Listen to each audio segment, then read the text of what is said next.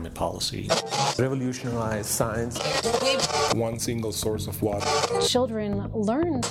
Like the creature comes for Dr. Frankenstein. Welcome to CU Lab Rats, a podcast produced by the University of Colorado Boulder. According to CU Boulder researcher Corey Detweiler, antibiotics are what make modern medicine possible. And we may be in trouble when it comes to treating infections because bacteria are becoming resistant to antibiotics.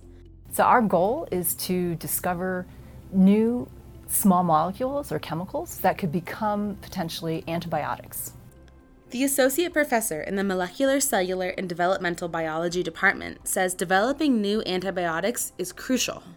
People all over the world rely on antibiotics. We need them to work. So clinical antibiotics today are no longer working as well as they used to. And this is because bacteria, so microbes, have acquired resistance to our antibiotics. When someone has an infection, they go to the doctor and get medicine to treat it. But that may not be possible in the future. The bacteria have become desensitized to treatment. And as time goes on, this will only get worse. What ends up happening is you treat a patient with an antibiotic and the treatment fails, so you can't clear the infection or you can't cure the patient. This could be deadly for many people and medically set us back to a time before antibiotics ever existed. But luckily, Detweiler is discovering a tiny solution to this massive problem.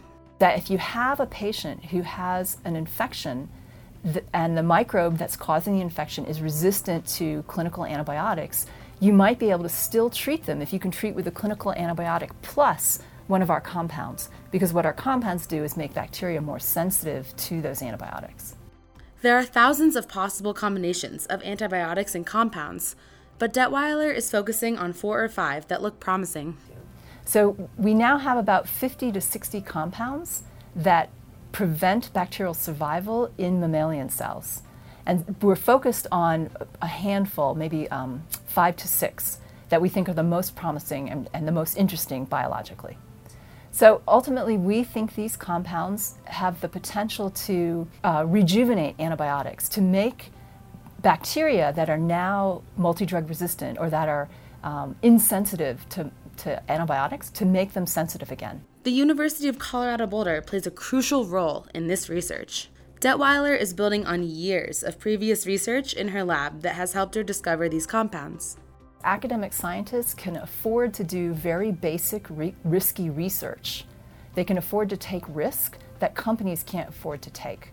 So we can explore new areas, we can explore new small molecules or chemicals that might be able to be developed into antibiotics. Thanks for listening. This is Molly Fanninsteel for CU Lab Rats, produced by CU Boulder's Office of Strategic Relations and Communications.